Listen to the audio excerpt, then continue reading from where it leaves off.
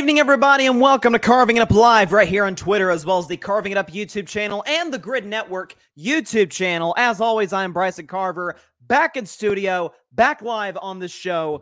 Very excited, loaded. Almost said Wednesday show, but a special Thursday show. Obviously, I was coming home from vacation yesterday, so I didn't feel like I had the proper energy. I'm like, you know what? I still want to do the show, still want to do Bryson's Best 10 and all the other stuff that's happened in sports since my show on Monday morning, which aired Monday night. It was not live.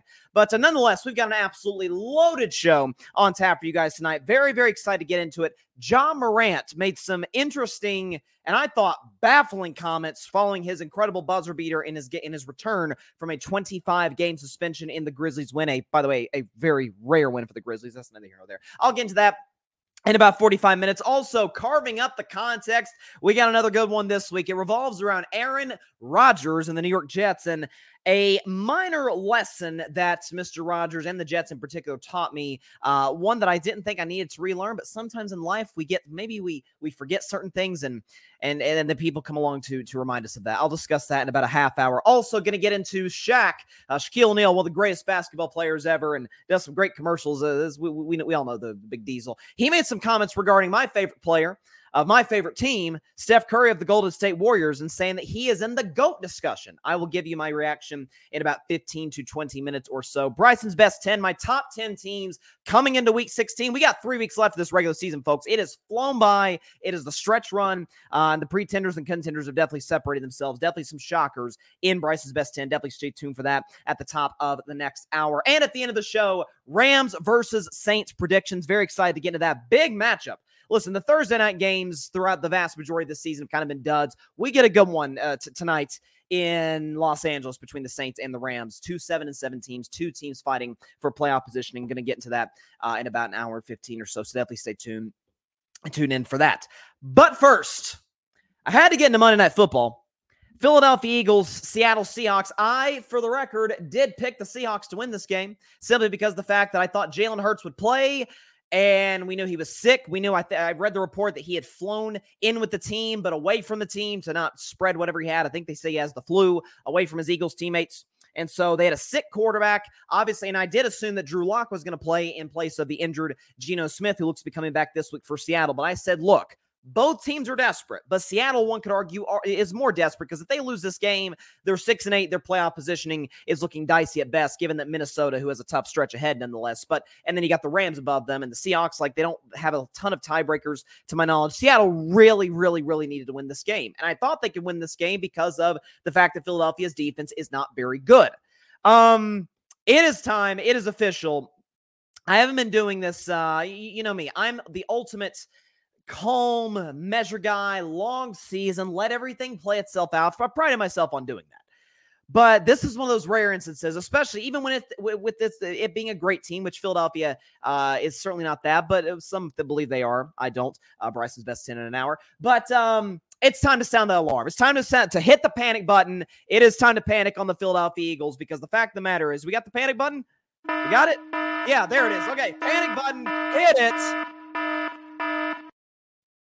Because Philadelphia's in trouble. Okay, now I'll give you a few reasons why they're in trouble. Okay, number one, and this is, I've sounded this alarm for months, since literally week 1 of the season. I don't believe in sounding alarms in week 1, but in this case I did. When Philadelphia went into Foxborough, escaped by the skin of their teeth against what we now know is a horrendous Patriots team. I think New England's worse than Carolina. I think the Patriots are the worst team in football, making that win against my Steelers even more embarrassing. But the point is, New England's awful. Mac Jones is awful. Been saying that since he came to the league. And he torched this Eagles defense. Torched them. Threw for 300 yards, 3 touchdowns. Like, what the heck? I thought this Eagles defense is supposed to have Darius Slay and James Bradbury and Hassan Reddick rushing the passer, and Jalen Carter they drafted out of Georgia, who's been very good, by the way, so no shade against Carter. But I'm like, what the heck? Sam Howell's torched him twice, by the way. Dak Prescott's torched him twice. They've had guys like Josh Allen. Again, some of these guys are elite players. Sam Howell and Mac Jones certainly do not belong in that category, but virtually every quarterback they played have got it. Brock Purdy torched them. Drew Lock didn't torch them until the final drive. Philadelphia's clinging for dear life. They're making mistakes in the fourth quarter. Jalen Hurts didn't play particularly well. Again, I'm not big in the injury excuse or the sick excuse, but listen, I think we have all had the flu at some point in our lives. I had it about a year and a half ago. I don't know what degree Hurts had it for the record, but let me tell you, the flu is awful, so I'll give him a little bit of a pass there. But Seattle gets the ball, okay? Seahawks get the ball at their own 8-yard line with less than 2 minutes left, and I believe only one timeout. I'm sorry, no timeouts left. And went down the field in a minute to win the game. Drew Lock hit Jackson Smith-Njigba. For the record, every single completion. Think about this, folks. Every single completion on that final drive, Seattle, Drew Lock against the Eagles defense came against James Bradberry. Every single one. To DK Metcalf, to Jackson Smith-Njigba, who caught the game-winning touchdown. Every single completion on that drive went against James Bradberry. So he's getting exposed big time. They tried to bring in Darius Leonard. Hasn't panned out. They tried to bring in a guy from the Tennessee Titans and Kevin Bynard. He hasn't panned out. They made a defensive coordinator change. This shows you Philly's pushing the panic button, at least on offense. They tried to make a change at defensive coordinator, essentially, by bringing in Matt Patricia rather than the other guy that they had. And it still doesn't work. Again, up 4 rather. So Seattle needs a touchdown. Under 2 minutes to go from their own 8-yard line, and Seattle scores, and there's still time on the clock for Philly. Okay, so panic button reason number one, Philadelphia's defense is terrible, but we've always known they've been terrible. At least anybody who's been watching the games. Number two, I think their quarterback is, listen, if there's one word I don't think we'll ever associate with Jalen Hurts, nor should we, it's panic. Jalen Hurts is the most level-headed, calm, cool, collected guy I think I've ever seen at the position. I'm dead serious when I say that. He is as measured, not to say other guys aren't, but my gosh, he's rock solid. Even Jalen Hurts said, yeah, I don't think the commitment level is where it needs to be. We're in week 16. You're not committed? That's like 2 weeks before finals and at the end of the semester. You're like, yeah, commitment level just isn't there. Then was it ever there to begin with? That's the question for Philadelphia. So I think the quarterback is panicking a little bit. Number three, I think the coach is panicking a little bit, Nick Sirianni. Did you see the quote he had in the press conference recently this week in Philadelphia? This is rich. So when Jalen Hurts throws that interception on the last Eagles offensive play of the game, okay, I believe there's 12 seconds left on the clock. The Eagles are at their own 46-yard line, okay? 44-yard line. At their own 44-yard line, Eagles had the ball 12 seconds to go, no timeouts. Field goal would tie the game. And we know they have a great kicker in Jake Elliott. And Jalen Hurts makes a very questionable decision, takes a shot down the field to A.J. Brown in double coverage, gets picked off, game over. They asked Nick Sirianni about that, and maybe Nick Sirianni is trying to defend his quarterback. If so, hats off to him. But his quote was, you can get a pass interference there on the deep ball to A.J. Brown. So now we're relying on refs? And by the way, if Philadelphia, game situation matters. Like that's why I always praise great coaches and teams situationally. If Philadelphia has 12 seconds left, but they're at their own 20, you might as well just throw a prayer up in the air, hope somebody interferes with somebody else, and you get a free 30 or 40 yards. Bro, you need 15 yards to get in the field goal range, and we just saw a few weeks ago Jake Elliott hit a bomb field goal in a driving rainstorm to tie the game against Buffalo. So if I'm Jake Elliott, I might be thinking, hey, does the coach trust me? After all I've shown, he still doesn't trust me. So again, maybe that's just to take up first quarterback. I'm not sure. And he is right. You could get a pass interference in theory, but at that point, you're not relying on your quarterback or your playmaker. You're relying on the Zebras. You're relying on the guy to throw the flag on the field and get bailed out, essentially. That's not going to work. So for Philadelphia, by the way, number four, I meant to mention this as well. Number four, the one thing Philadelphia is undeniably amazing at is the brotherly shove. A play that is, to my chagrin, and I hate the Eagles, by the way, but to my chagrin is going to get banned by the NFL. My mindset is, stop it. You don't like it? Stop it. Okay, find a way. Even on that play, they're discombobulated. Remember Jason Kelce moving the football, costing the Eagles 5 yards on that fourth down? They can't even execute that play well right now.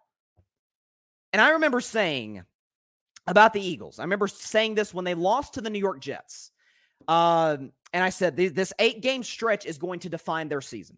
It's going to define their season. It's going to really dictate in many ways their playoff positioning. Now we still have 3 games to go, obviously, but that 8-game stretch really would tell us a lot about where Philadelphia is this year in regards to the contenders in the NFC, which we believe them generally to be in.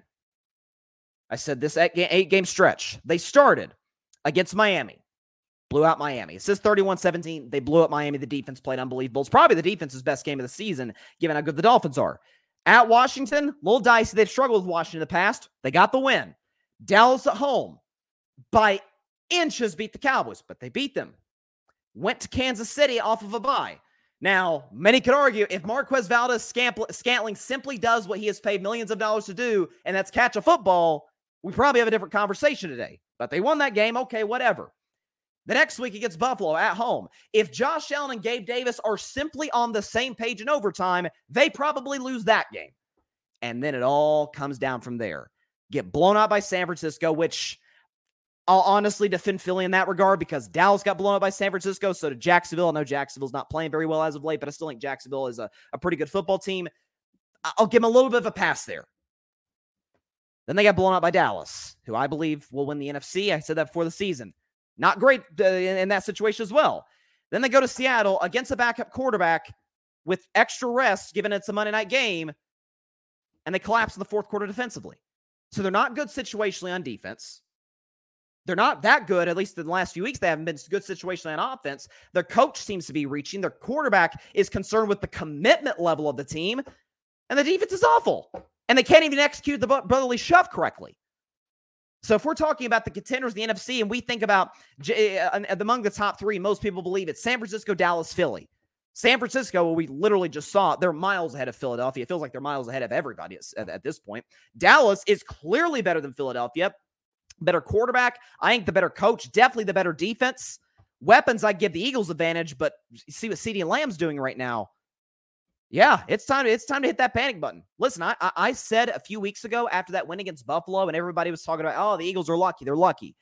And I said, yes, that's true. I acknowledged it at the time. You can go back and check the tape. I acknowledge, yes, they are lucky, but I've never viewed lucky as a negative as much as some other people do. I'm like, my mindset is to win a championship, by definition, you have to be at least in one way lucky, which is health. Every single champion that's ever won at any level has been lucky to a certain degree. There's nothing wrong with that. That's why I really don't believe in asterisks next to championships, other than like the 2017 Astros, when they had an unfair advantage due to cheating, obviously.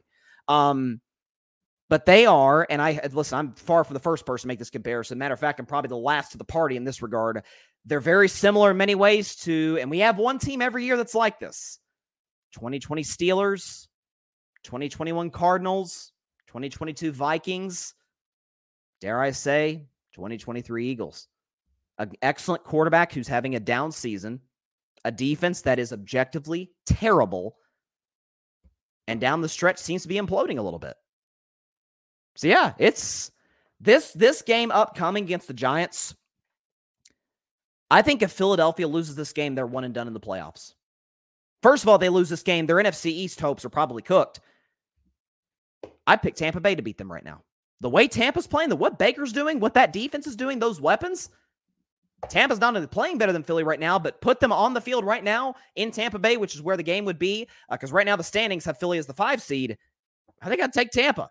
So Philadelphia at home against the Giants. For the record, they're 13.5-point favorites. I'll predict that game tomorrow. That's on Christmas Day. But, man, it's not looking so hot for Philadelphia. As for Seattle, that was a really cool moment. Drew Lock had a great post-game interview with Lisa Salters on ABC and ESPN. He played very well, especially in that last drive. So good for Drew Lock. Really, second chances are always great to see in sports. That's why we love it. And props to Pete Carroll, put together a great game plan to stop a very, very talented Eagles offense. But, man, it's panic time. No question about that. Let's see. You got a couple comments here. My man Patrick Brown, a Cowboys fan as well as a member of the Grid Network, writes pieces for thegrid.com. He says, my Tar Heels, Lakers, and Cowboys took losses. The Eagles losing took all my misery away. Seeing a rival lose tends to do that, Patrick. Cry, Eagles, cry. I loved about the Cry, Eagles, cry. That's always been like a general moniker for people like myself who hate Philadelphia. Hate in a sports context, obviously. I don't hate anybody. But I love the it made its way on the NBC broadcast a week and a half ago when they played Dallas. That was really good. Parnell is going to an NBA topic. He says, is Joel Embiid your MVP? Well, right now it's hard to argue otherwise. I still think Jokic is in that conversation given what he's doing. I would make a case LeBron. Now, the Lakers aren't playing very well right now, but I would argue LeBron is potentially in that discussion given what he's doing. Halliburton's been great. So you can't rule out my guy Steph, who I'll talk about in just a minute with what Shaq said about him. But yeah, what Embiid is doing, what he did last night against Minnesota, my Lord, just took them apart. Parnell, Dallas's defense should be concerned with Miami's running game. They must eliminate that component to win and succeed. Big problem with Miami is McDaniel's clock management.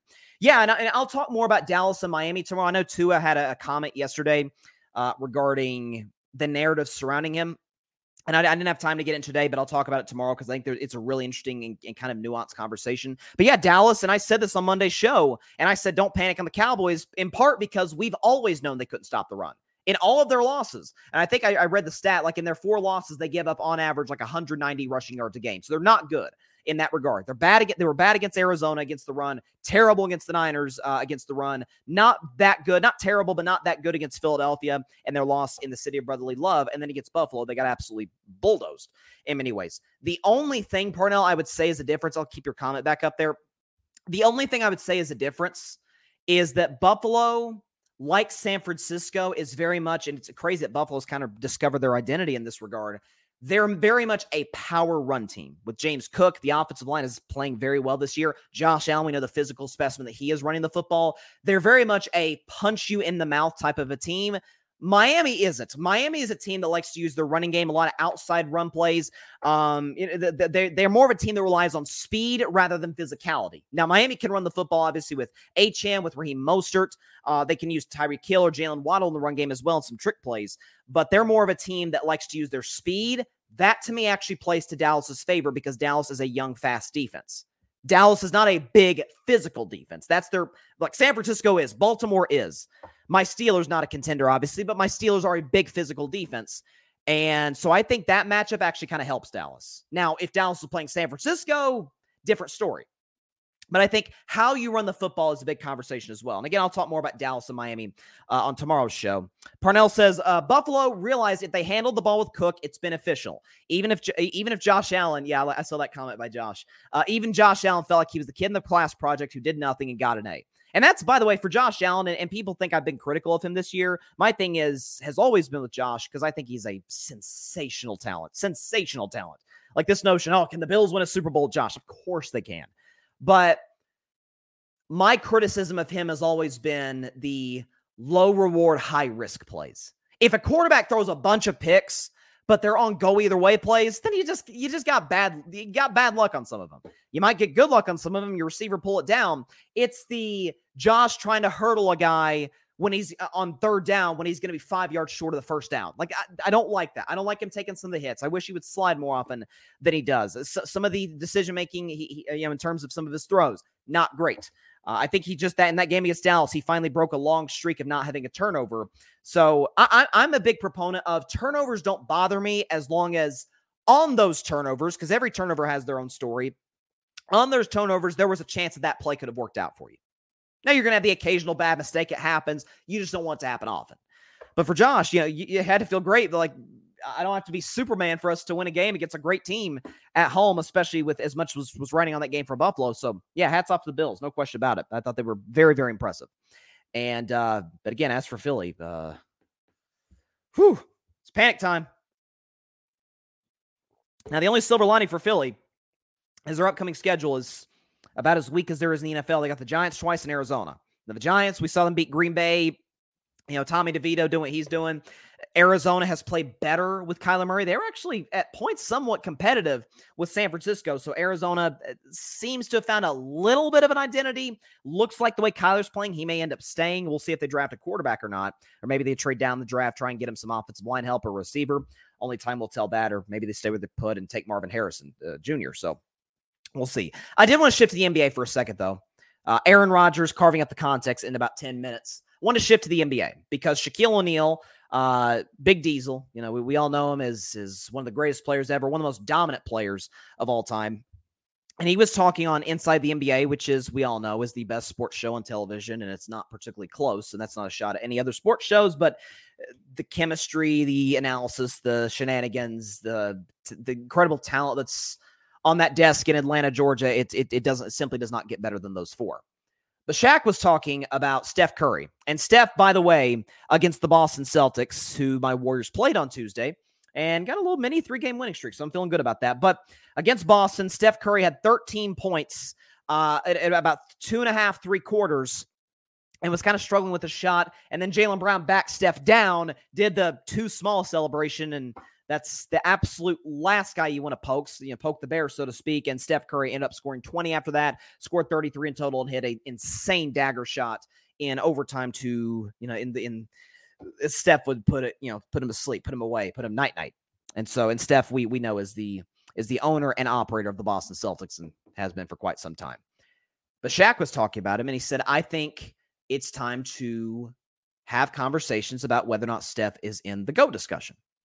About it, whether or not we talk about LeBron and Jordan, back and forth. Some say Kobe, others say, what about Kareem? And Shaq says, hey, what about Steph? Let's put him in that discussion. Full disclosure, I am about as big of a Steph Curry fan as there is. I personally think he's the 6th greatest basketball player to ever play. I truly, to my core, believe that. I put him over you say, well, you put him over this guy, put him over that guy. I'll put it simply like this. I put Steph Curry over every single player in the history of the NBA outside of Bron, Jordan, Kareem, Kobe, Magic. And he's on Magic's heels right now. He's not in the GOAT discussion. And I had a conversation or a topic like this back in May when the Warriors were playing the Lakers in the second round. And I remember Stephen A. Smith, the great Stephen A. Smith, love him, respect him, and what he's done in this business. He's the man. But Stephen A. said, hey, if the Warriors beat the Lakers, which we did, we lost in 6, but he said, if the Warriors beat the Lakers, well, all of a sudden, Steph will be 4-1 against LeBron. We may have to move LeBron out of Mount Rushmore and put Steph in. And I remember talking about that the next day on my show. I said, that is absolute insanity to even suggest that. Steph is not LeBron James. He's simply not.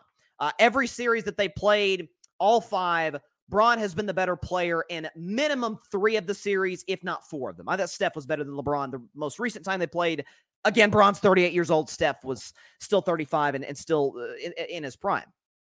Although one could argue LeBron's still in his prime, but that's another conversation for another day. And here's what I hate about these conversations. This is what I hate about these conversations is when Shaq talks about should Steph be in the GOAT discussion, the overwhelming sentiment, myself included, is absolutely not. So that means now we have to say, yeah, Steph's great, but it's a yeah, but discussion. I'll use an example for my fellow Star Wars fans out there. Okay, I am in the ultra minority, and I mean ultra minority, that thinks that Episode 7 of Star Wars, the first sequel movie, was actually a really good movie. It copied A New Hope a little bit. That's whatever. It was a good movie. I personally thought it was excellent. 8 was an abomination. 9 was not as bad as people think, not as good as some people think. It was fine. 7 was a good movie. That would be like if I watched The Force Awakens with a friend, and I said, that was a great movie, or even it was a really good movie. And my friend said, yeah, that was better than The Empire Strikes Back. I'd be like, whoa, wait a minute. Time out. No, it's not. Then you have to walk it back like, yeah, but it was good, but it's not this. That feels like what we're having to do now with Steph is, yeah, he's great, but he's not LeBron. He's not MJ. He's not Kareem. To me, and I've said this before, the absolute highest, and I don't want to ever put limits on a guy as great as Steph, because I've said I think Steph will be the Tom Brady of the NBA, which looks like LeBron's doing right now. But I think Steph, if he wants to, can play and still be great in his 40s because of how he plays and how he takes care of his body. I think Steph can still be great in his early 40s. I truly believe that. The highest I think he can get is 4th. I think Steph can get on that Mount Rushmore. I don't have him there right now. I know there are some out there that do. I think it's a little too premature. I think Steph can get into the Mount Rushmore. I think there's 3 guys that it would be almost impossible for not only Steph, but just about anybody to catch. I think LeBron's the GOAT. If you think Jordan's the GOAT, whatever. They're splitting hairs. I think Bron's the GOAT by a hair over Jordan. I think anybody who argues Bron Jordan, that it's not razor thin, don't know what they're talking about. I think it's Bron by hair. If you think it's Jordan, then it's by hair. It's as simple as that. It's that close. There are Bron fans that think it's not even close. Jordan fans that think it's not even close. They don't know what they're talking about. It's that close. Then I think there's a relatively sizable gap. Not huge, but it's there. And then you have Kareem at 3. Then I think it's an even bigger gap to Kobe at 4. Respect to the late, great Kobe Bryant. I think those guys, those 3, it would take a once in a generation, not that Steph isn't, not that Kobe or Magic or anybody else isn't. It would take somebody we've never really seen before to catch those 3. Forget LeBron and Jordan, to catch Kareem. I mean, people talk about Kobe is the greatest ever. Again, respect to Kobe. I've got him 4th all time. Kareem has, not that this matters to the GOAT discussion necessarily, but start to finish, high school, college, NBA, Kareem's the best player ever. His best high school player, best college player probably ever. And up until Jordan was the greatest NBA player ever, at least in my view. So you have these discussions, you have these conversations. I think it will be almost impossible for Steph to catch those 3. I think Steph with a championship or an MVP, given what he's doing at his age, he would pass Magic Johnson. Because people say, oh, what about Magic? What he did was incredible in the time he played. And it was. There's no question about that. Magic won 5 titles. For at least 3, I would argue 4 of those titles, Kareem was either very good or awesome still. I maintain Kareem should have won MVP of the finals in 1980. Magic was great in Game 6. Kareem should have won finals MVP. Or was it Game 6 or Game 7? Yeah, Game 6 or Game 7 against Philadelphia. Kareem should have won MVP. Nonetheless, Steph had an all-timer, like a top 75 level player ever for 3 years of his career. Kevin Durant got 2 titles out of it and got a 3rd finals appearance and nearly 3-peated. So I think it's MVP or championship. He surpasses Magic for me. I think it would take a couple titles or an MVP and a championship to surpass Kobe. I think you probably need one of the 2 or 2 of the other, so to speak, like a championship and 2 MVPs or an MVP and 2 championships, which for Steph, that seems more likely to pass Kobe Bryant. Because at that point, it'd be like, yeah, more MVPs and more championships. It's going to be hard to argue one guy's better than the other. That's why I have Magic above Steph. But in the GOAT discussion, he cannot touch LeBron or Michael or Kareem. Kareem won with 2 different franchises. Kareem up until 10 months ago, was the all-time leading scorer in NBA history for darn near 4 decades. He had the most unstoppable shot ever. He was the Milwaukee did not win a championship for a half century after he left. For a half century. Michael second. Michael is the greatest 2-way player the game has ever seen, I would argue. Certainly greatest 2-way guard ever. That's inarguable. Because we know what he was offensively, multiple scoring titles, defensive player of the year, 6 for 6 in the finals, led it might be the greatest dynasty that the NBA has ever seen with respect to Russell Celtics, and was about as galvanizing a force for the NBA as we've ever seen. The shoe sales, the popularity, the NBA was at its popularity peak in the 90s, and MJ deserves the vast majority of the credit for that. And then for me, we can argue about the order, but let's just put LeBron, forget where he ranks. Let's just talk about LeBron versus Steph. You say, what about Steph? He's got a winning record against LeBron in the playoffs. Isaiah Thomas also has a winning record against Jordan in the playoffs. Now, he still thinks Isaiah Thomas, great as he was better than MJ. Okay? And by the way, Steph, let me do the math. At least 3, if not 4 of those series had the better team. That's inarguable. Certainly in 17 and 18, and definitely 15 when LeBron lost Kyrie and Love. LeBron's the all-time leading scorer, top 10 in assists all time. I think is either in or close to the top 10 in rebounds all time. He should have won Defensive Player of the Year in 2013. Should have gotten over Marc Gasol. Steph's never been close to that discussion. LeBron has taken some flat-out awful teams to the finals. 07. 15, he carried a bad team after Kyrie and Love went down to 2 wins in the finals against a 67-win Warriors team. 2018, he took a Cavs team that was his second best player. Was it Kevin Love? Was it Jeff Green? Was it J.R. Smith? Who the heck was this? George Hill, who missed a free throw in game 1? Who was it? Steph, awesome as he is, the one time I've seen Steph carry a terrible team was, I guess this have been 3 seasons ago when I thought he should win MVP in 2021 over Jokic. I still believe that. That was not a good team. Draymond was still good. Wiggins was fine. After that, it was kind of rubbish. Furthest he got them was the play-in tournament. That's it. Bron takes teams like that to the finals in his prime. That's not to diminish Steph. I was thinking about this because some of the discussion is talked about because Kenny Smith on TNT said, wow, after Shaq said what he said, wow, like even better than you, Shaq? He said, oh yeah, he's better than me. It's like, whoa. Now I agree with Kenny. I think Steph all time is better than Shaq. The one thing that I think is, we can argue Shaq and Steph all day. The one thing I was thinking about with those two, because they could not be more different players. I don't think there's two more opposite players, all-time greats in the history of the game than Shaquille O'Neal and Steph Curry. Could not be more different. That's what I think is so funny about it, because I think in the last 25 years, so the last quarter century, at their absolute peak, when they're on, and I mean really on, I don't think there are any players in the history in the last 25 years in the NBA that when they're on scare you more than Shaquille O'Neal did at his peak or Steph Curry does at his peak. None. And they're very different. Shaq, how do you stop Shaq? Foul him. That's it. And he even still, he might still get an and one on you. Go back and check Shaq's final stats. They're insane. He was averaging 35 double-digit rebounds, multiple blocks. I mean, just terrorizing the Nets and the Pacers and who's the other team that the Lakers beat the 3P. I'm blanking on it right now, but they beat the Nets. I know they beat the Pacers. Gosh darn it. Philadelphia. It was Philadelphia. They beat the Sixers. On the other hand, with Steph, when Steph's on one of those one-man wrecking crew shooting spurts, there's nothing you can do about it. There's nothing you can do about it. You can throw 3 guys at him. Okay, he'll throw the ball to Draymond or somebody else, or Iguodala back in the day, run around off some screens, get the ball back, go one-on-one, get his own shot, whether it's a layup, 3, whatever. That includes LeBron James. That includes Kobe Bryant. That includes any player, name them.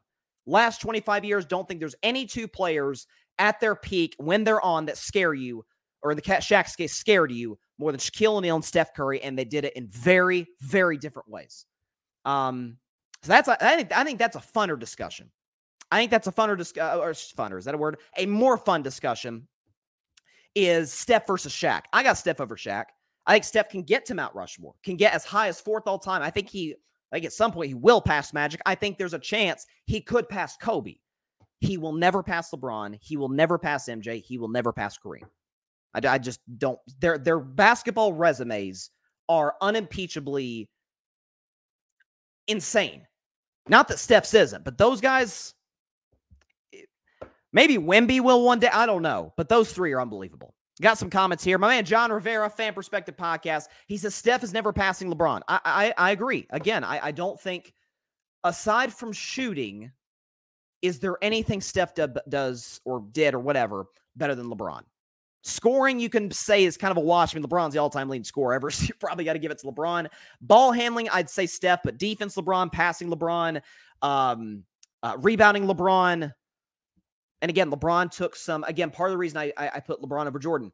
When Jordan had a bad team, they'd be competitive. When LeBron had a bad team, he took them to the finals. You know, so like that's one of the arguments, not but one of the arguments.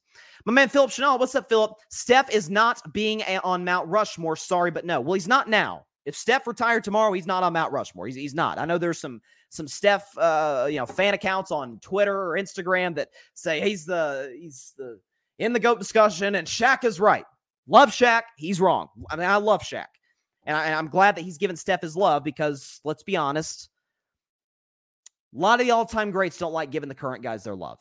They just don't. We don't have to name names. They don't love to do it. There's some even on that show on Shaq's show that don't even want to do that. Because I think Steph, and this is just a projection. This is just a projection. I've said before, I think Steph will be the Tom Brady of the NBA. He won't be the greatest all time like Brady was. Tom, till the second to last year, because last year he was okay. Brady was okay last year. The year before that, I thought he should have won league MVP. Like until the year 22 of Tom Brady's career, he was still awesome. He still was arguably the best player, or at least the best quarterback in the NFL. With Steph, I'm not saying he'll be in the argument for best player in the NBA at age 40, 41 years old. But what LeBron's doing, I think Steph's going to do. In a different way because their games are different. But I think Steph at age 38, we're still going to be talking about him like, boy, he's still a matchup night, but that dude still keeps you up at night, game planning for him. And still capable of being the best player in a championship team. Now, will the Warriors have a championship team? We'll see. I hope we do, but we'll see. And so, but yeah, if he gets an MVP, couple titles, God, it'll be hard to argue he's not top 4. I mean, that'd be 6 championships, 3 MVPs. I mean, that'd be almost impossible to argue he's not Mount Rushmore, but he's not there yet. That's why I say he's not there yet. John says he's going to end up top 6 all time. I think he's already there. But, yeah, that's why they say, oh, you put him over Bird, you put him over Shaq or Bill Russell. I say I put him over everybody aside from Bron, Jordan, Kareem, Kobe, and Magic. I think Magic's next. He passed Duncan last year, given what he did, averaging 29 points a game at age 35 and leading the Warriors against a team that was probably better than them in the first round with a 50-point Game 7, first ever of its kind. I think he's already 6th. He can get to Mount Rushmore. He will never pass LeBron, MJ, or Kareem Abdul-Jabbar. By the way, prayers for Kareem. I saw earlier this week he suffered a fall. And so hopefully he gets better soon, which, Kareem, nothing but the best. One of the great ambassadors for the league. And obviously we know Kareem's legacy extends far past basketball. And he deserves a lot of love and credit for that. But yeah, and that's what I hate anytime. I don't hate what Shaq said. I hate that when a prominent figure says something like what Shaq said, we feel we almost have to discredit a guy, Steph in this case, because he's not what somebody says that he is. Again, we do this all the time. Again, I use the Star Wars example. Force Awakens was not Empire Strikes Back. I think it was a good movie. I'm in the minority there. I think it was a good movie. Most people think Empire Strikes Back is the best. I personally think that Return of the Jedi is the best Star Wars movie, but we can maybe on May the 4th, we can do a segment about that. I can do a ranking of Star Wars movies. Maybe I'll do that. I'll do a Bryson. Hey, how about this? A Bryson's best 10 on Star Wars movies. Done. 5 months from now, May 4th. I don't even know if May the 4th is on a Wednesday. Let me check. Now I'm curious. Is May 4th on a Wednesday?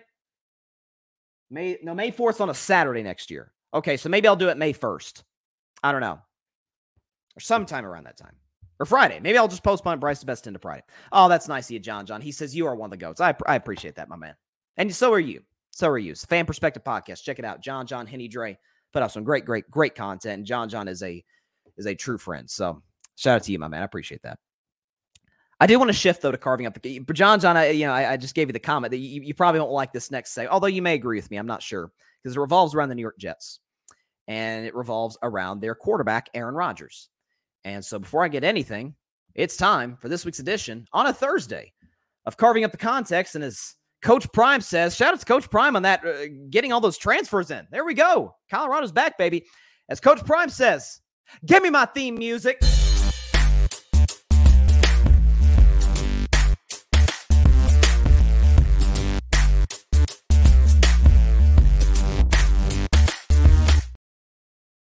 On this week's edition of Carving Up the Context, talking about Aaron Rodgers. Now, before I even get into the crux of my argument or this segment about Aaron, about the Jets, about the recent development in his recovery from his Achilles injury from week 1, what Aaron Rodgers and the Jets have done over the last 3 months is, I don't even want to say teach me a lesson, but reinforce something that I've prided myself on being as great as I can be, or at least as consistently good, because you can't be great without being consistently good, as consistently good at this as I can be.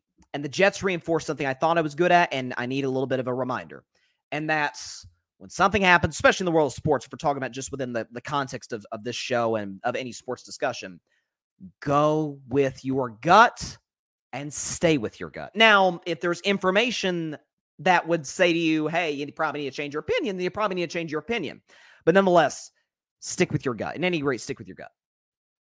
And when the Aaron Rodgers trade happened, the trade didn't happen until April. Aaron went on the Pat McAfee show in March and said, my intention is to play for the New York Jets. So it became unofficially official by that point, or at that point. I said this will be a disaster because Aaron, with the Packers, made the team in the last few years sort of into his own image, bringing in old buddies like Randall Cobb and keeping other players around that really didn't make that much of an impact on the Packers whatsoever. But because this is to appease Aaron, to keep Aaron, because they knew Jordan Love was not ready for that yet, keep Aaron Rodgers. And it resulted in, at least in the last 3 years, a playoff exit against Tampa Bay, in which he had a home game at Lambeau. And then the next year, he lost to Jimmy Garoppolo in the playoffs at Lambeau. And then a year ago, they missed the playoffs with an 8-9 record, and Aaron had probably the worst season of his NFL career. I said, I don't think this is going to work. But then this was late May, early June. I remember it was during the NBA playoffs because it was a rare NFL topic. And I said, hey, this new Aaron Rodgers, he's very optimistic. He seems, just in the face, he looks younger. He's enjoying New York City. We know Aaron Rodgers is a California guy. He loves the big city atmosphere, and so New York is perfect for him. And he's going to Broadway. He's going to, I think he went to the Tonys, which I think my man Josh Gad said something like, that would be like me going to the ESPYs or something, which I thought was funny.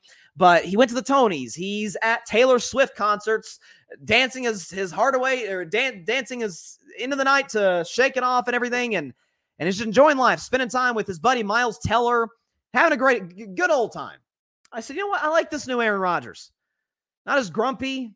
Doesn't seem as passive-aggressive. I like this guy. Maybe the Packers brought out the worst in him.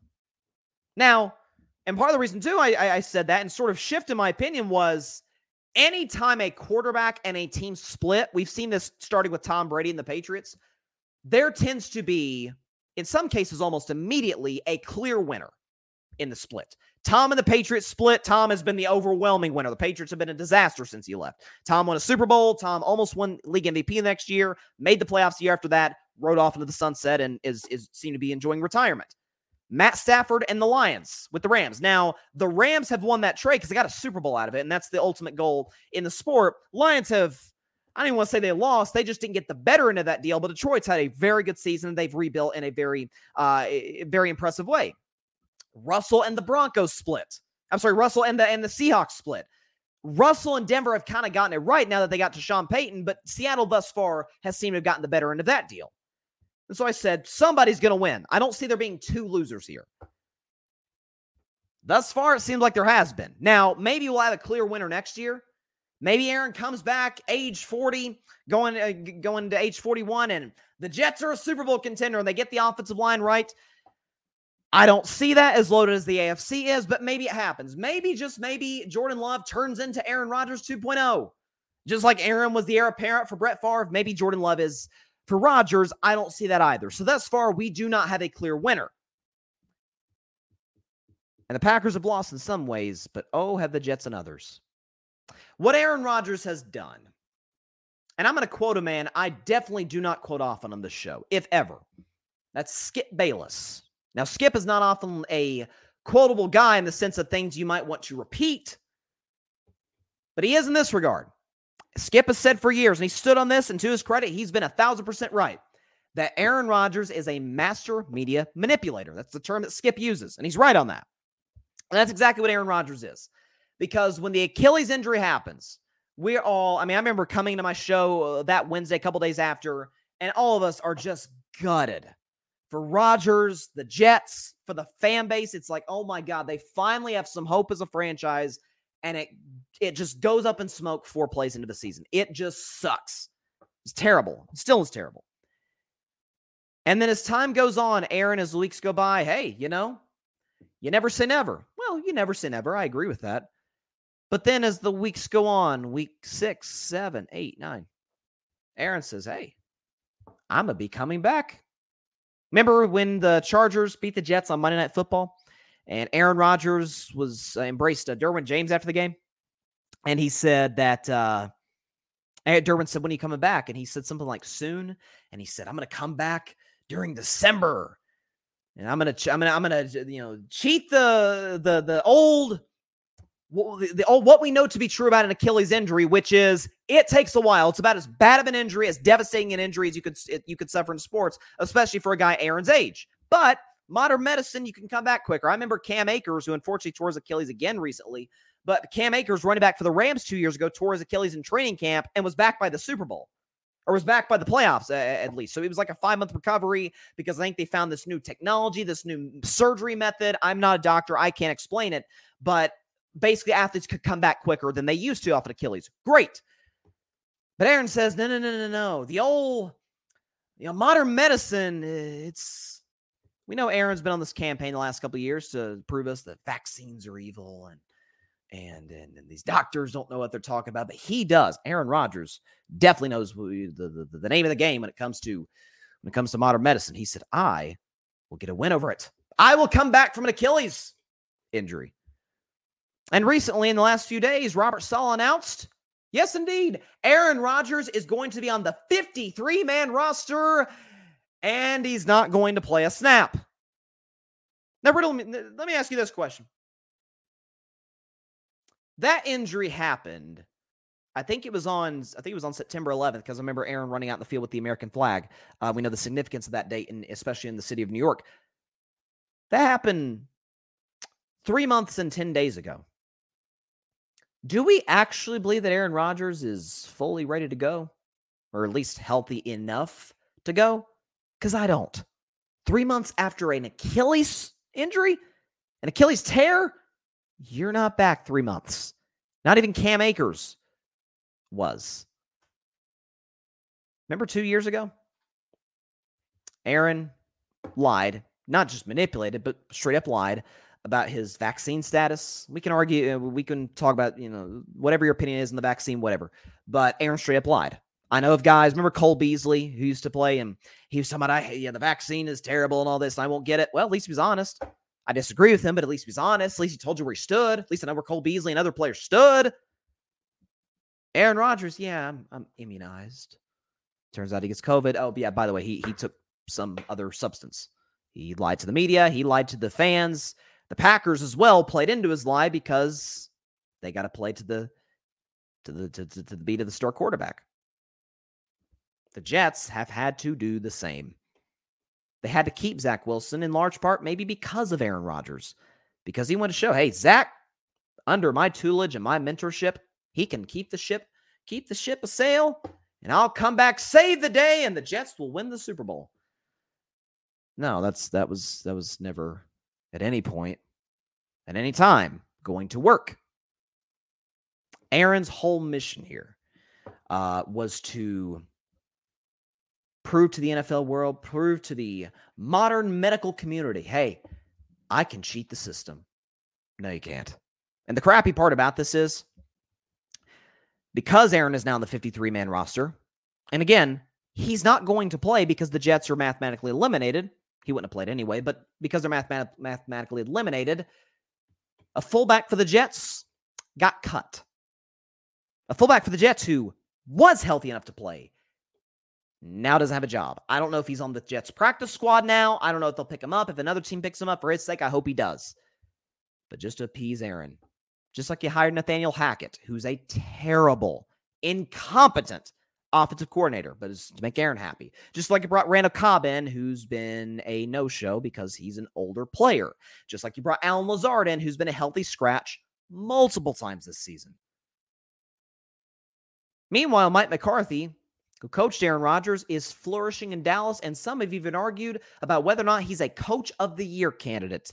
Dak Prescott, already a great quarterback that I've said for years, is having the best season of his career now with McCarthy having full control and full reign over Dakota Prescott.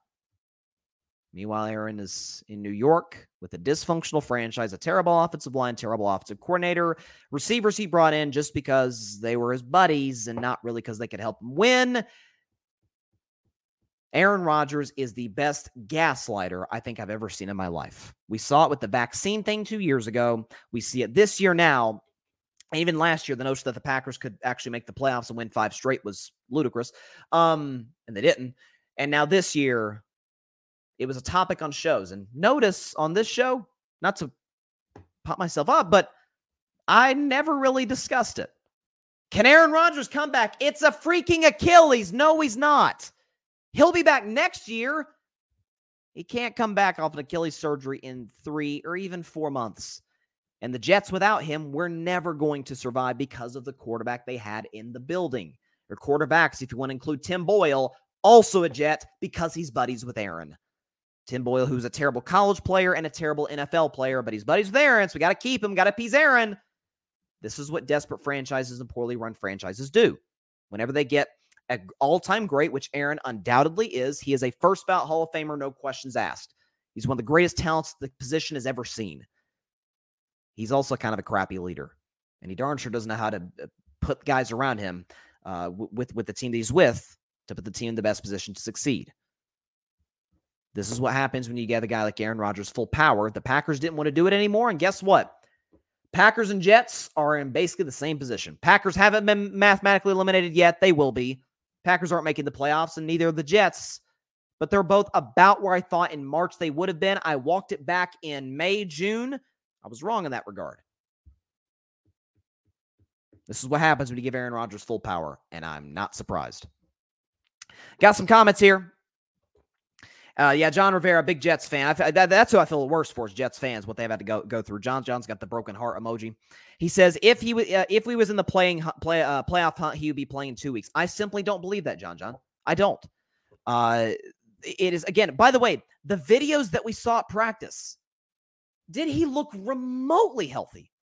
I mean, notice when they would show the quarterbacks, Zach Wilson, Tim Boyle, I think Trevor Simeon's with the Jets. They'd show the quarterbacks. They'd be practicing, and Aaron would be like off on another practice field, like all by himself. He wasn't healthy. He isn't healthy. He's not ready to go. It sucks. I was devastated. Jets fans were 50 times more devastated than I was, or the rest of NFL fan bases were. He was never coming back.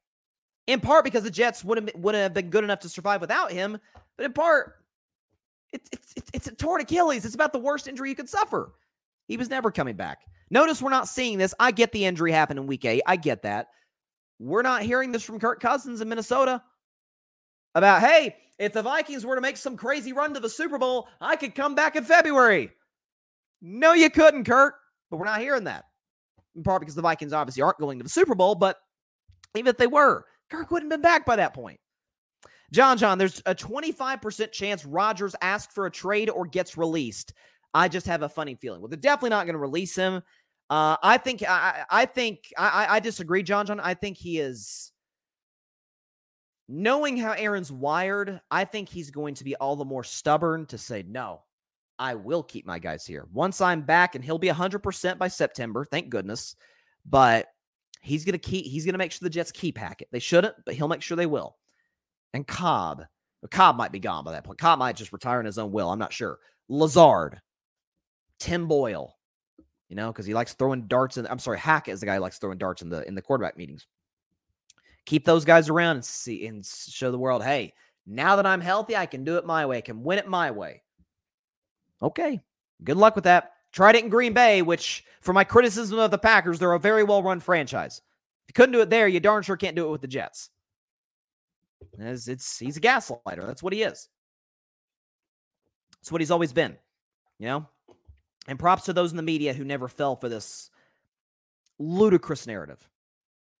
This is insane. And there are many people out there that deserve a lot of credit for not really giving this a whole lot of airtime. Again, by the way, my predictions for Saints-Rams in about 25 to 30 minutes or so. Big game tonight in Los Angeles. I mean, 2 7-7 teams. Both, the Rams obviously aren't in the mix to win the division because the Niners just did. But the Saints tied with Tampa Bay at 7-7 in the NFC South. So this is a huge game for the Saints. By the way, the Saints, either the Saints or Tampa Bay could actually get in the playoffs even if they don't win the division. Now they'd have to go at least 2-1 down the stretch. But they actually play each other next week in Tampa on New Year's Eve. So that game will probably decide the division for all we know. And as for the Rams, listen, I put them in Bryce's best 10 last week. Bryce's best 10 in about 10 minutes or so. But I put the Rams with a losing record. I put them in my top 10, and they look great against Washington. They're playing very well. Stafford's playing awesome as of late. So I'll predict that game in about 25 to 30 minutes.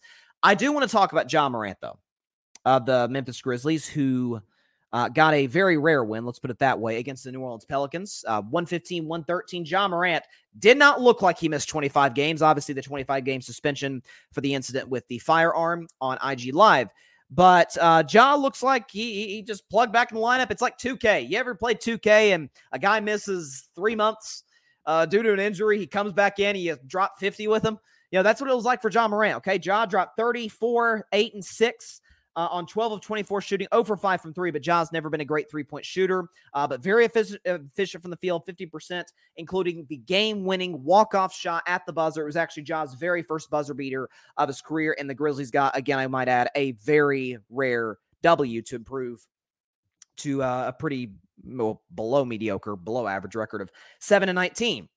And it was a really cool moment to watch, to see Ja come back, and this is like kind of it's kind of like a last chance at redemption for him. And obviously we're all pulling for Ja because he's an awesome player. And I've spoken before. I do not think Ja Morant is a bad person. I don't subscribe to that narrative.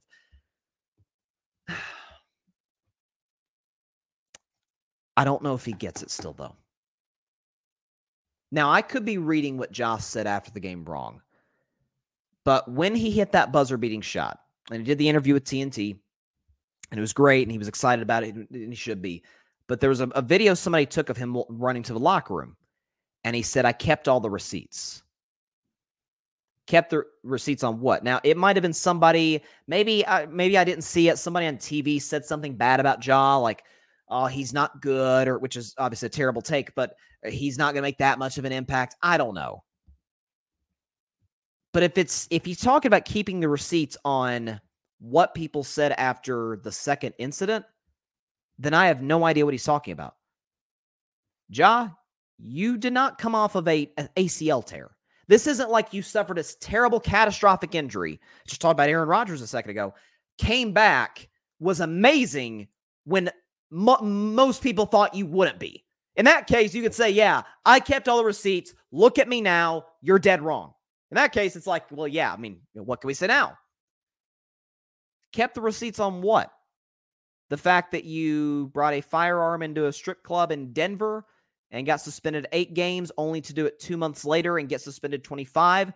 Not to mention the incident, and we don't have all the information on this. This is still a pending case, but there's allegations about him getting into an altercation with I think a 17-year-old, if I'm not mistaken, a couple of summers ago.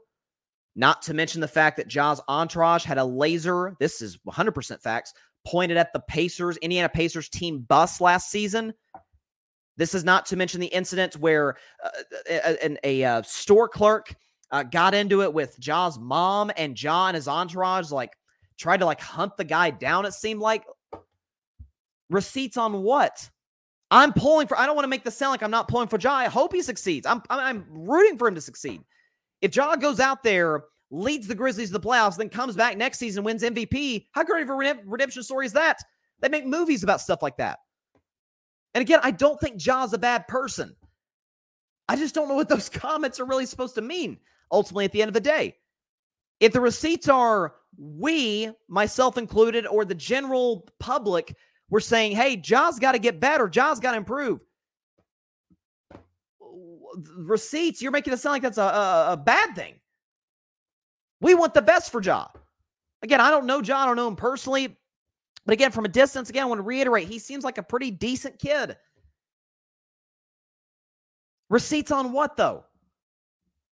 I think it's a situation where, again, and maybe he could be talking about somebody who said something about him the day before. Maybe somebody at the arena said something at him like, hey, you're never going to be the same, or you suck, or I don't know. And if that's the case, just blow it off. Just don't even give that the attention it deserves if it's some heckler at the arena in New Orleans. But if he's referring to what we said when he got in trouble, sorry to say this, Ja, but we're right. And we want the best for Ja.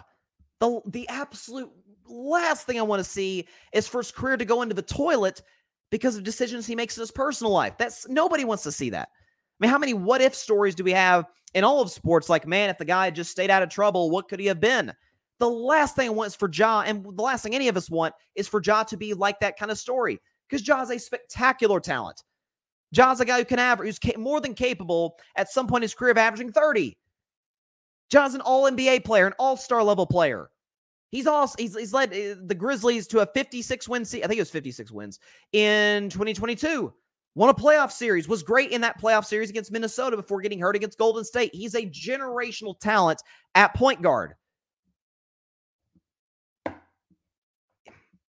I hope I'm wrong on this. Oh my God, I hope I'm wrong on this. I don't know if he gets it.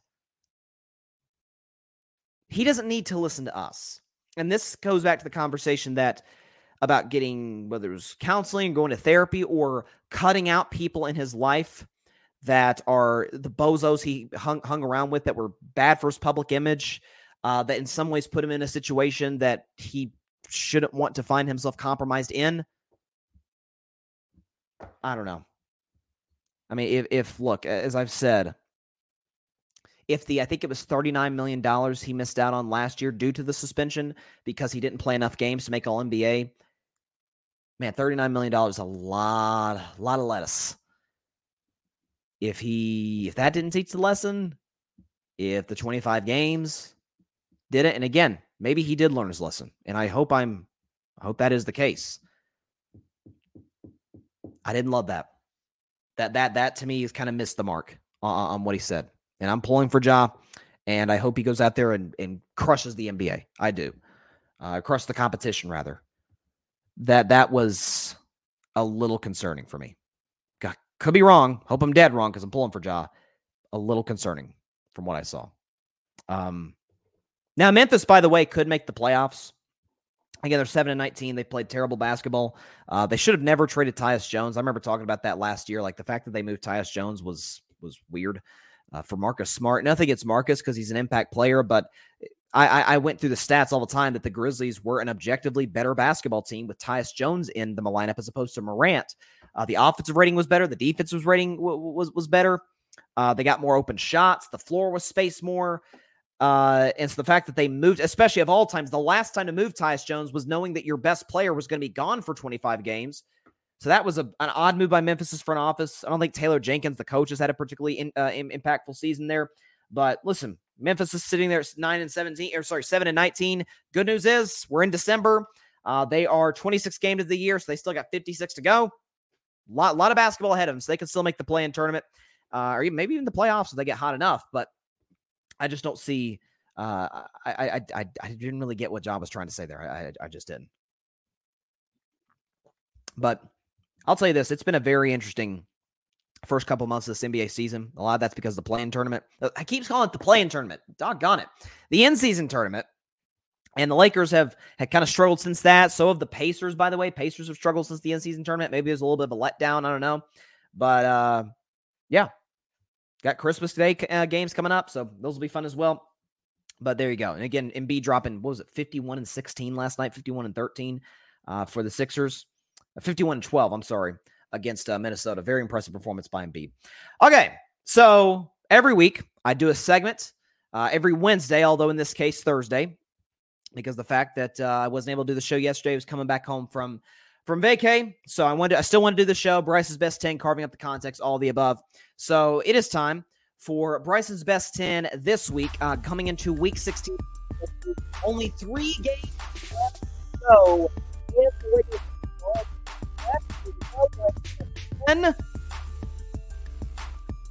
At number 10, the lowest they've been all year on this list, it is the Philadelphia Eagles. Eagles are the 10th best team in the National Football League, and here's why. So for the positives, I still think they have a more than capable offense. Jalen Hurts has had a down season, but hopefully by Monday he'll feel a lot better physically. He won't have the flu by that point. A.J. Brown's still a very talented player, disgruntled at this point, but still very talented player. So is Devontae Smith, Dallas Goedert.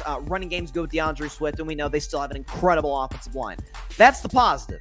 The negative, as I talked about in the first segment of the show, their defense is trash, their head coach is panicking, their quarterback, in his own way, seems to be panicking, and they can't even get the brotherly shove right. So the fact that they went on the road to Seattle in a game that they really needed to win to keep any hopes of getting the 1 seed alive, and they give up a 92-yard drive to Drew Lock, bit concerning I do not love at all what I'm seeing from Philadelphia in any respect, in any form whatsoever. Eagles are the 10th best team in the National Football League. At number 9, making their long-awaited return to Bryce's best 10 after a couple months off, it is the Buffalo Bills. The Bills are the 9th best team in the National Football League, and here is why. So they're 8-6 right now. A lot of folks bought in this team as a contender before the season. I did not. I said the Bills would miss the playoffs.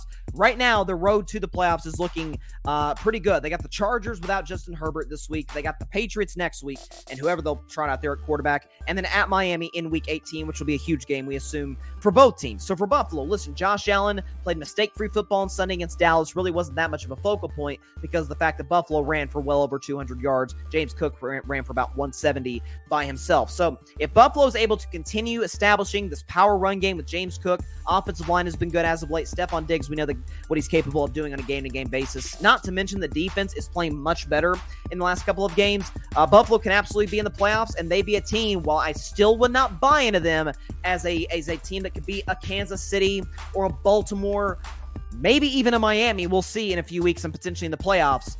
Buffalo's a team that if you're a 3 or 4 seed, you do not want to face in any way, shape, or form. So I got the Bills right now as the 9th best team in the National Football League. At number 8, moving up a couple of spots from last week, it is the Miami Dolphins. The Dolphins are the 8th best team in the National Football League, and here is why. So I had Miami 10th last week. I had them falling from like 5 to 10. Now they move up to 8 because of that terrible loss to the Titans.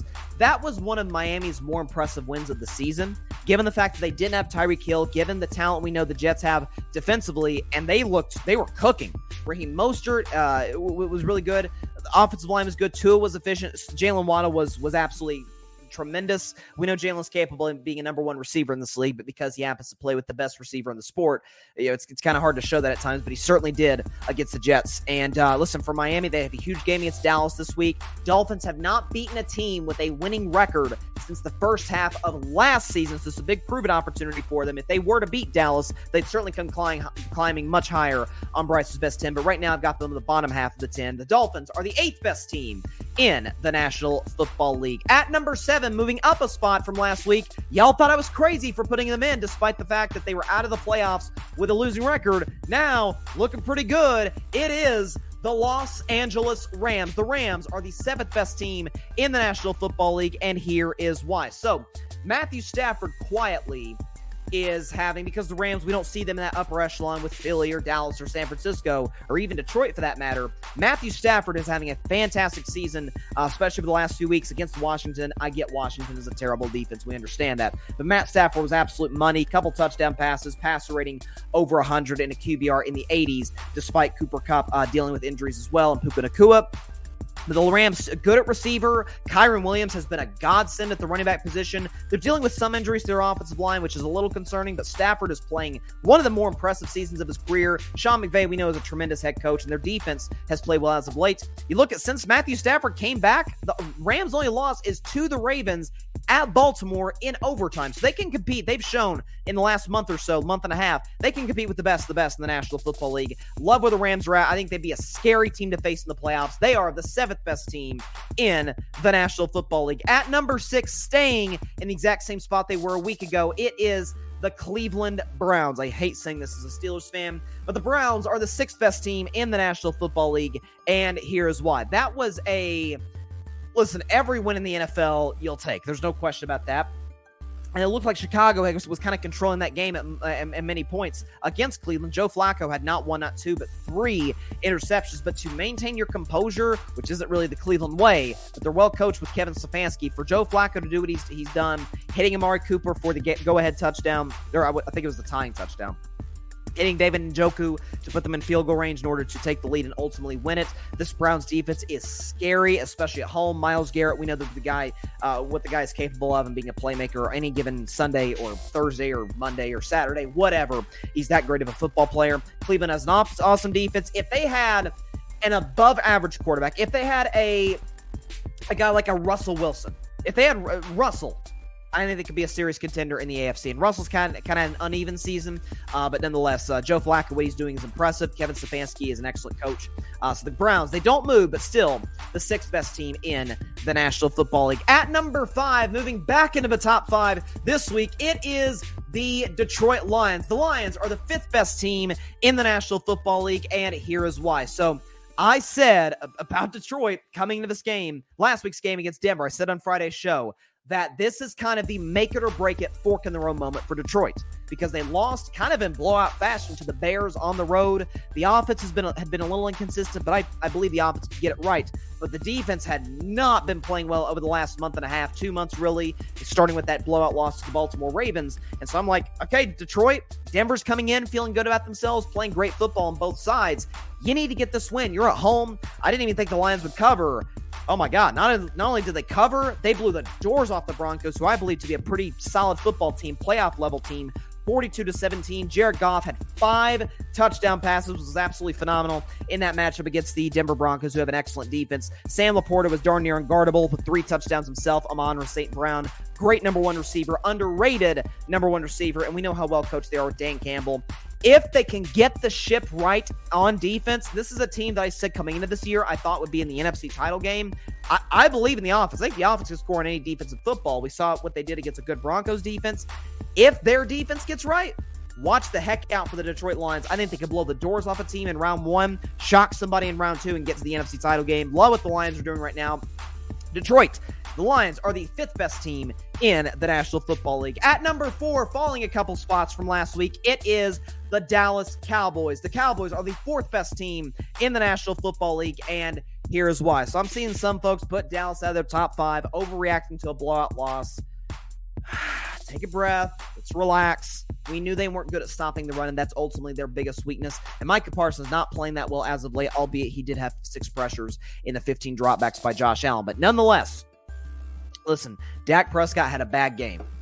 My God, it took him 2 months to do that. Let's all freak out, okay? Because Dak had a bad game. The Cowboys' running game was fine, not that effective. I anticipate it'll be much better against the Miami Dolphins. I still believe in Dallas's offensive line. I still believe in CeeDee Lamb as a top 3, top 4 receiver in the NFL. And I think this Cowboys defense, listen, they got embarrassed. They got humiliated against Buffalo on the road. Big game for them against Miami on Sunday on Christmas Eve. This could be an opportunity for them to kind of make a statement. I anticipate Dallas to be far more physical on both sides of the ball, much better situationally. Mike McCarthy, who's had a great season this year, coaching the Cowboys. And by the way, Dak is not out of the MVP discussion. This notion, oh, that loss took him out. There you go.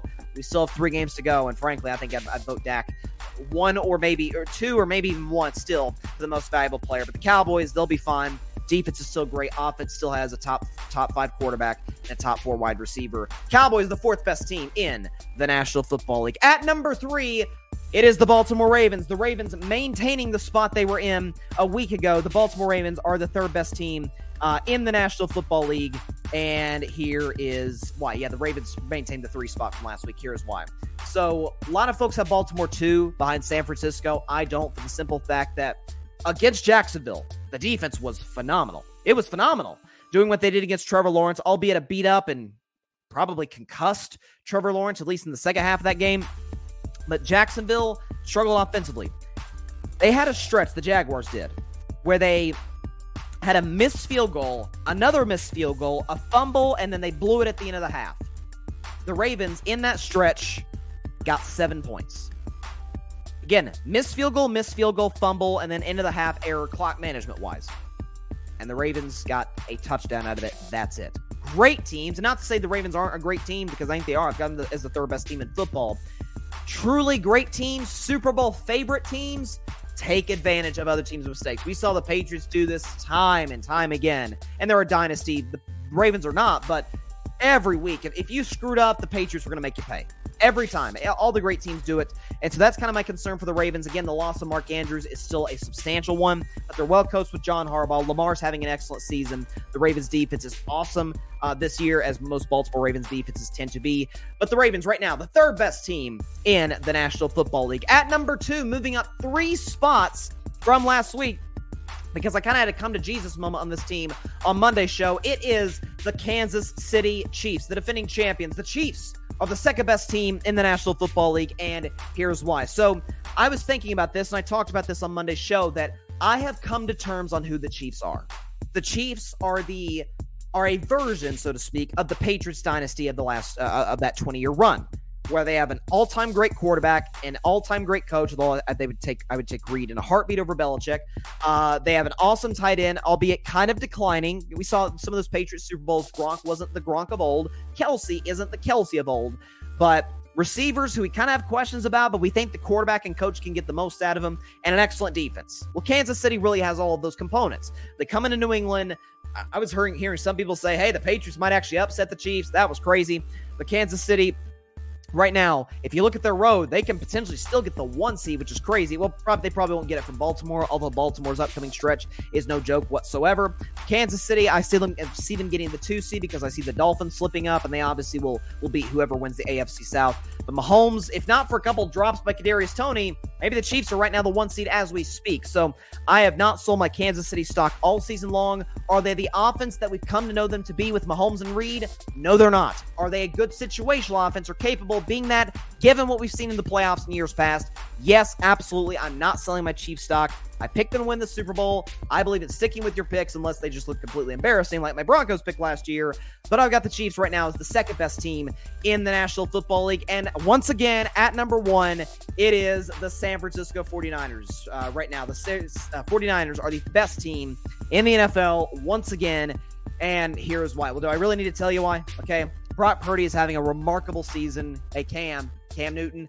Hey, he's not a game manager, okay? He makes plays. He makes big-time throws down the field. Deebo Samuel's been excellent. George Kittle's been excellent. So is Christian McCaffrey and Trent Williams and Brandon Ayuk and Jawan Jennings and Nick Bosa and Chase Young, Fred Warner and Dre Greenlaw.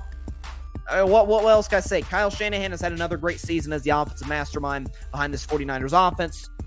Defensively, they're very well coached as well. Steve Wilkes has done a great job over there after that 3-game losing streak. Niners have won their last 6. They look like the most dominant team in the NFL. I've said all offseason, and I certainly maintain it today. They're the best overall roster in the NFL. San Francisco is the absolute last team you want to face at home, on the road, on Mars. I don't care. This Niners team is absolutely phenomenal. San Francisco 49ers, once again, they've been number 1 more than any team in the NFL on Bryce's Best 10. San Francisco, the best team in the National Football League.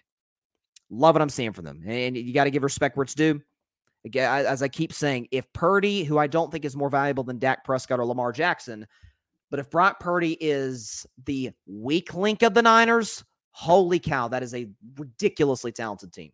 Let's recap Bryce's Best 10. I got the graphic up here, or you can see all 10 teams right there. I'll read it from 1 to 10. I've got the 49ers, Chiefs, Ravens, Cowboys, Lions, Browns, Rams, Dolphins, Bills, and Eagles. Some of y'all might think the Eagles are too low. I'm telling you, it's bad. Defense is bad. Offense is struggling. Coach seems to be over his skis to a certain degree. I shouldn't say over his skis. Let me walk that back. Seems to be panicking a little bit with some of the moves he's made defensively, some of his recent comments at the press conference. Same can be said about Jalen Hurts. I don't like what I'm seeing from Philly right now. Let's see what we got in the comments here real quick. My man Philip Chenault says, I think the Bills with Joe Brady as the OC can win the Super Bowl this year. They have a real shot if they get hot at the end of the season. Well, I definitely think Buffalo's going to win their next 2 games because they've got the Chargers, I'm assuming, with either Easton Stick or Max Duggan at quarterback. So Buffalo is a massive favorite. What are they, 13, 14-point favorites? 12.5. Okay. And they play on Saturday night in Los Angeles. I anticipate the Bills will win that game and win it comfortably. Then they have, I guess, Zappy, Mac Jones, somebody. I anticipate they'll have one of those guys, be playing one of those guys, as they should beat New England at home. And then they have a game against Miami in which, listen, Miami, they could lose to Dallas. Then they could lose to Baltimore, and then all of a sudden, that Week 18 is for the division for the AFC East. I don't totally buy into the Super Bowl thing yet, Philip, because I have simply through 14 games this season, I have not seen the level of consistency from Buffalo that I see from the true contenders, at least what I believe to be the true contenders. Niners, Cowboys, Ravens, Kansas City Chiefs. Like, those teams, I've seen them be consistently great over a stretch of time. I have not seen that for the Bills. Now, as you say, Philip, if they get hot at the end of the year, then they would have been consistent. And I have to give them love for that. And they'll be the absolute last team you want to face, assuming they're a wild card team, if you're a division winner, if you're Jacksonville, or if you're a Kansas City even, because we know those teams have had some classic duels in the playoffs. Philip, I hate San Fran, but if they stay healthy, it's their Super Bowl to lose. They're the best, and it's not close. I 1,000% agree. 100%. I mean, absolutely, because listen, we can argue about whether or not Brock Purdy's MVP. I don't think he is. I think it's hard for me to say you're the MVP when I don't think you're the most valuable player on your own side of the ball. But I still think Brock Purdy's excellent. I still think Brock Purdy's a top 10 quarterback. I'm not one of the people who says Brock Purdy's not MVP and he's kind of average. I don't believe in that at all. You see the throws he makes. He might be the best anticipation thrower in the NFL. I mean, my God, check the tape.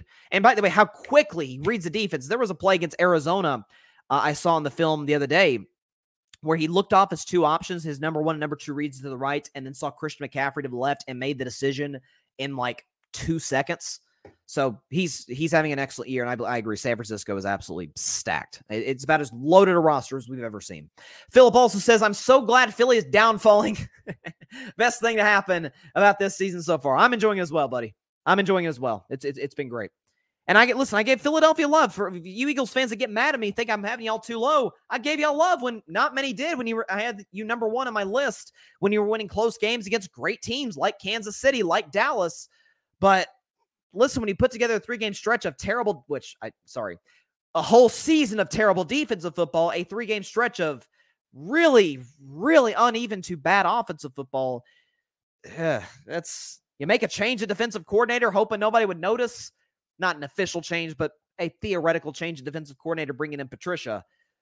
They're not trending upwards. And I see the comparisons that many have. My buddy Barry Grant Jr. was probably the first I heard say this. Shout out to Barry, All Even Podcast. Check it out in the grid. He said, they are the 2020 Steelers. They are the 2021 Cardinals or the 2022 Vikings. There's always that one team every year that wins double-digit games, wins their division, which I don't think Philadelphia is going to. But there's always that team every year that's their record's good, but we don't really believe in them. And they come crashing down. And right now it looks like Philly's that team. So, I don't know. I just don't like what I'm seeing at all. They're not doing any. They can't even do the brotherly shove right. If you can't do the brotherly shove right, I'm not sure what you can do right at this point. Again, only saving grace for Philly is that their schedule is probably the weakest in the NFL the last 3 weeks. And again, I still think they've got another loss in them. And if they do, Dallas wins the division. Because what's crazy, and then I'll move to my predictions for tonight's game. Real quick, I did want to mention this, and I'll talk more about it tomorrow. What's crazy is that regardless, and this is important, regardless if Dallas beats Miami on Sunday, okay, even if the Cowboys lose 50-0 to Miami, which they're not going to, but if they did, and Philly lost to the Giants, weirdly, Dallas controls their own destiny. It's weird to say, but because of, I think the tiebreaker between those two is conference record. Well, if the Eagles lose to the Giants, Dallas, who's not just an NFC team, but an NFC East team, Dallas loses to Miami. Well, who cares as far as conference record? Who cares? That's an AFC team. It would not impact their NFC record. Dallas would then control their own destiny for the division. So interesting the way that things have kind of turned around in that regard. So I'm telling you, it's going to come down to week 18, I think, between those two. And I think Dallas is going to get the better end of that deal. I predicted Dallas to win the division, to get the 1 seed, which they're not going to get the 1 seed. It doesn't look like, unless the Niners just full-blown collapse. But I think everybody thinks the Cowboys are better than the Eagles, any reasonable person, but still. All right, big game tonight. And I don't normally say it about Thursday night games. Next week, not to spoil anything, but next week's Thursday night game is kind of a dud. Jets and Browns. Browns are going to be a playoff team, it looks like, but they don't exactly play an aesthetically pleasing brand of football. And the Jets not only are not fun to watch, they're out of the playoffs entirely. So that game's going to be in Cleveland. I'm not going to sit up here in front and act like that's going to be a good TNF game. This one could be. This one very well could be. But the Los Angeles Rams were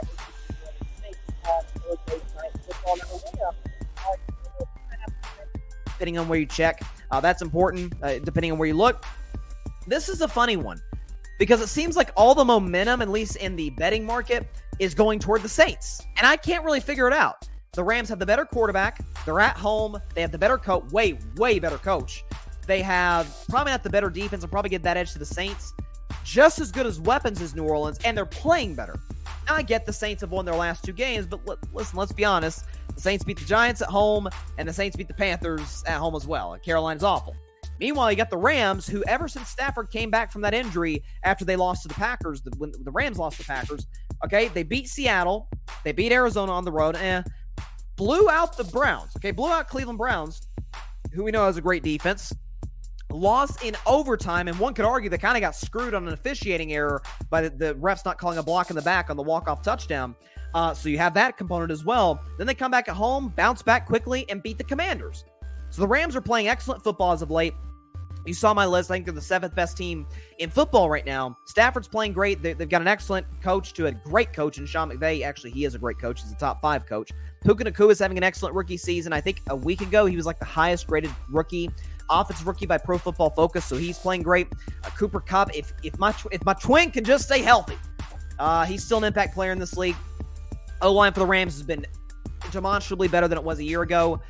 I've been a Derek Carr guy for a while. I'm not selling my Derek Carr stock yet because I think when the Saints make a coaching change, and hopefully they will for their sake, I'll give Derek Carr another shot with another coach. But right now I don't like where the Saints are going in that direction, the direction that the Saints are going in general. And frankly, I think the Rams, I didn't pick them to make the playoffs before the season, but I figured they'd be competitive because the veteran guys they have on that team, they're playing good football. I think they're a lock playoff team, knock on wood, everybody stays healthy. So right now, I think it's an easy bet. If this were a Sunday game, this would be my If I Were a Bet Man segment. I've got the Rams covering the 4.5-point spread and winning this game 27-16 over the New Orleans Saints. Rams win 27-16 over New Orleans. They get to 8-7 and boost their chances significantly to make the playoffs in the NFC. Because if you look at the NFC right now, Minnesota is in right now, but they really gave away an opportunity in that loss to Cincinnati and Jake Browning, because the Vikings, if I can pull this up here, I know they have Detroit twice. Okay, Minnesota's got to play the Detroit Lions in 2 of their last 3 weeks, including at Detroit in Week 18. Then they have the Packers, and that's kind of a go-either-way game on New Year's Eve. So, I don't know. I do not like the direction that the Vikings are going right now at all. So they could fall out. Rams are hot. Packers, we'll see. Seattle's feeling good about themselves after that win over Philly. At the bottom of the NFC, we know who the division winner. Niners have already clinched the NFC South. Sorry, NFC West. NFC South is going to have a team in. Looks like it could be Tampa, although New Orleans is going to make, obviously, a push to get in. You're going to have either Dallas or Philly winning the East, and then second place being the 5 seed. And that's kind of a free-for-all for the 6 and 7 seed. So it'll be a fun chase to the finish, fun mad dash to the finish in these last 3 weeks of the NFL regular season. How crazy is that we're close to the end of the regular year? Nuts. All right, that is all the time we have for today's show. A special Thursday show in place of the Wednesday show I was not able to do yesterday due to traveling, but excited to be back in the studio, back live and carving it up. Thank you so much to those who commented and tuned into the show. But again, that is all the time we have for today's show. Appreciate everybody stopping by, as always, and being very active in the comment section, putting up some good discussion points. Always love you guys for that and for your support. It truly, truly means the world to me.